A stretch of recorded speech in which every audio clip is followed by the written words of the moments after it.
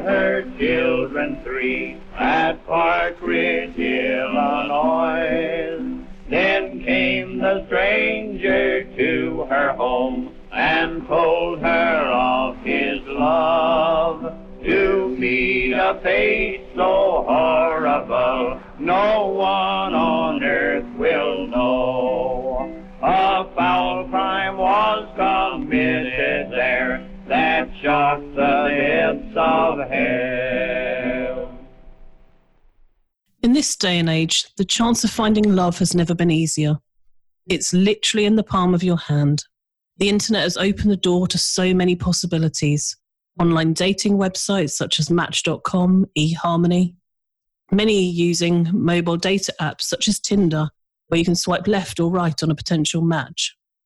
However, finding love wasn't always just a click away. Before the internet was even a thought, people had a much harder time finding love. In the 1930s, you had to go out in a social setting, churches, town dances, soda shops. But for some, it was even harder. Those who didn't feel comfortable around people or didn't seem to be attracted to those in their area. They looked elsewhere, in the personal ads section of the newspapers, or they subscribed to matrimonial services. So many were hopeful that looking outside of their area would give them their best chance at love. But going into this type of romance search has its warning. It's the same as it is now. When meeting someone you've only been talking to online or messages, in their case, by mail. The warning is this: because when you first meet someone, you never know what their true intentions are. It all began with a phone call on August 27, 1931, from the Park Ridge Police Department in Illinois to the police department in Clarksburg, West Virginia. They were following a lead for a missing widow and her 3 children. They had disappeared back in June, and they asked a man by the name of Cornelius Pearson, who had resided in their town. They believed he may have information or was involved in their disappearance.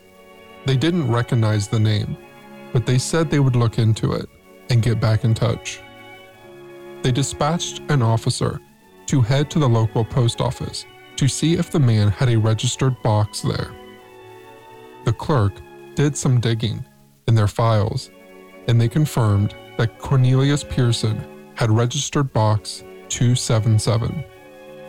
The clerk told police the physical address was in the Broad Oaks suburb on Quincy Street. The home belonged to Harry Powers and his wife Lula. He worked with his wife in the grocery store and used to be a traveling vacuum salesman. The officer went back to the station and gave this information to the chief of police, who told the officer to go out to the house and detain Powers. When they arrived, no one was home, so they sat and waited. Around 12 p.m., Harry Powers returned home from work. Police ran out and stopped to question him about the disappearance. Harry denied knowing anything about it. However, police searched him and found 5 letters. One addressed the American Friendship Society requesting to be sent more names. The other 4 were addressed to different women and signed Cornelius O. Powers. He tried to dodge them and get back into his house. Police had to overpower him. With this, police believed that they had enough to arrest Harry Powers for the murders of missing widow Asta Eicher and her 3 children, Greta, Harry, and Annabelle. Now let's go back a few months to the small town of Park Ridge, Illinois. Asta Eicher, after being widowed for 4 years, missed having male companionship in her life. Her husband, a silversmith having died from cancer, left her with a small estate. But without a husband, the money began to run out. Asta had to take on a second mortgage to pay for the first one. But that money was dwindling down. So while she wanted a husband for love and companionship, and a father for her children, she also wanted someone who could care for them all financially. She came across an ad for the American Friendship Society, a matrimonial service that promised marriage and stability. So, for $1.95 a year, Asta signed up, hoping this would be the answer to her prayers. The following month, Asta received her first set of mail listings. One immediately caught her attention. Civil engineer, college education, worth $150,000 or more, has income of $400 to $3,000 per month. Business enterprises prevent me from making social contacts. I am unable to make the acquaintance of the right kind of woman. As my properties are located in the Middle West, I will settle there when married. Own 10-room house, completely furnished. My wife will have her own car and plenty of money. Cornelius O. Pearson, Box 277, Clarksburg, West Virginia. But could Asta leave Park Ridge? She lived there all of her life. Her children were born and raised in the house they lived in. Could she just uproot her and her children to move to West Virginia?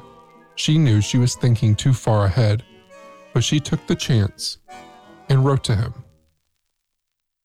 After a few days, Asta eagerly checked her mail, and in the box was a letter addressed to her from Cornelius O. Pearson. Excited, she went inside, opened the letter, and began to read it. It said, "My age is 38, height 67 inches, have clear blue eyes, medium dark hair, and weigh 175 pounds. As a civil engineer, I have an income of $400 a month. But in addition, I have a much larger income from oil and gas royalties, the details of which I will give you later. My wife can have anything that money can buy, but above all, I expect to give her that true love and devotion which every one of us craves so much. Death has taken my previous wife from me, leaving me very lonely. I long for one to take her place, someone to fill that empty space in my heart. Women are the sweetest, purest, most unselfish part of the human race. They sing the melody of human life. Any man who has experienced a mother's devotion, a wife's self-sacrificing love, or a sweetheart's affection knows that to be true. So I'm trying in this manner to find the one, the only one that can make home a paradise, a place of rest, a haven of content where loved ones await, and to who I can look forward with pleasure and anticipation. Who knows but what you may be the one. Won't you write to me? Please do. Any questions that you care to ask of me will be answered to the best of my ability, and anything that you care to tell me will be considered strictly confidential. I have a small photo of myself. May I send it? And yours will be greatly appreciated. Do send it. Again, please write. You should never have cause for regret. Use the included envelope and tell me lots about yourself. Please do. Anxiously awaiting yours. I am most sincerely. Did you mean it when you said I love you? Did you mean it when you said I care? The pair wrote back and forth for some time. They talked about love, marriage, and in an excerpt of one of his letters, he talks about children. Proud of Buster? I am indeed proud of Buster. He looks like a splendid young chap. And the girls too. They look like fine children.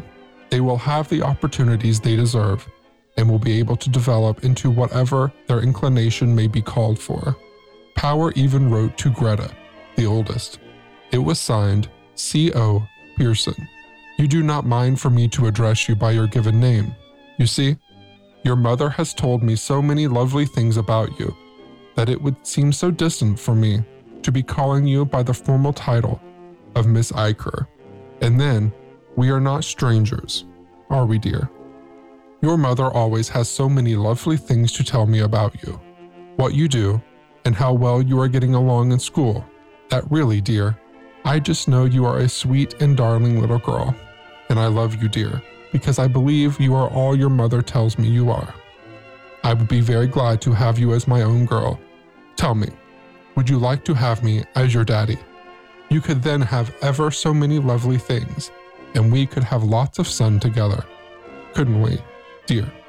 Will you send me a copy of your grades at school, and also your schedule? I am very anxious to see how well you are doing, and by your schedule, I would know exactly what you are doing at any time during school hours. And write me, dear, today sometime. With love. On June the 17th, Asta received one more letter from Harry. I want to see you alone. Do not let the neighbours know I am coming. This should have raised some concerns with Asta. I certainly would have thought twice. I almost definitely would be telling my loved ones if I planned to see someone I've never met before. But Asta didn't seem fazed by this ominous letter. In fact, on June the 20th, when he arrived at Asta's home, she welcomed him with open arms, telling neighbours with a smile, he's an old family friend. He spent the week with her and her family, and on the 25th, Asta reached out to Elizabeth Abernathy, asking if she could watch the children for her. She was going west for a business trip and would return in a few days.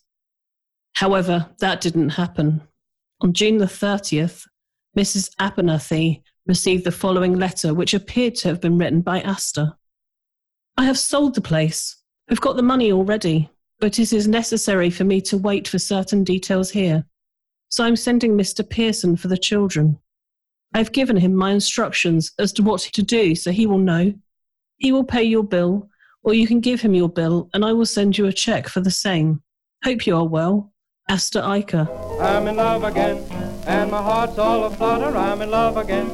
Can't you hear me yodel you?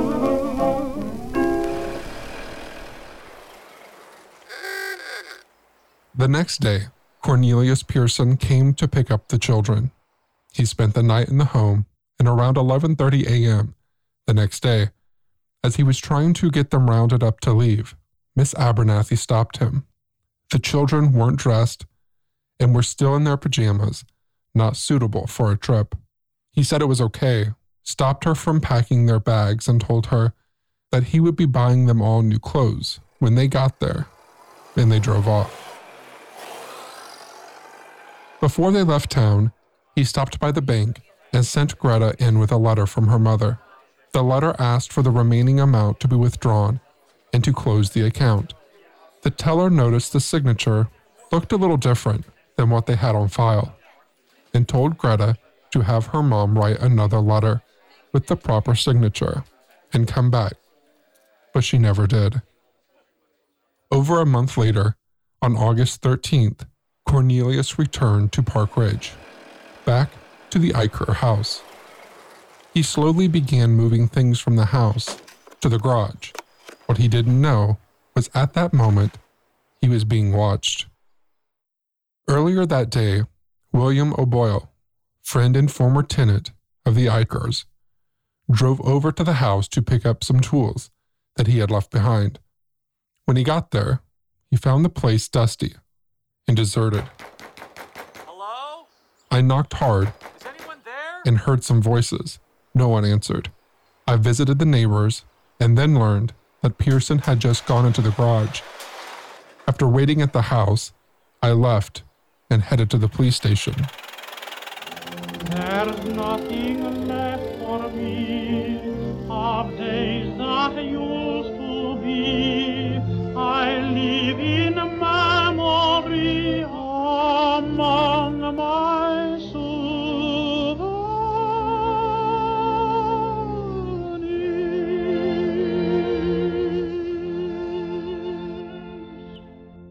He returned a little later with Police Chief Harold Johnson to find Cornelius still in the garage.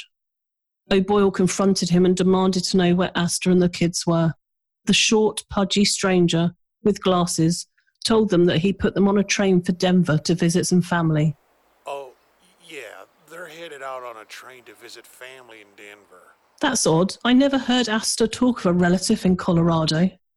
Cornelius went on to tell them that he had bought the house off of Asta and planned to rent it out. He handed over papers showing that Asta had signed over the house to him to do as he saw fit.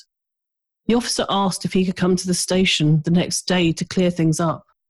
Something still seemed off to William, so later that evening, he visited Asta's neighbours.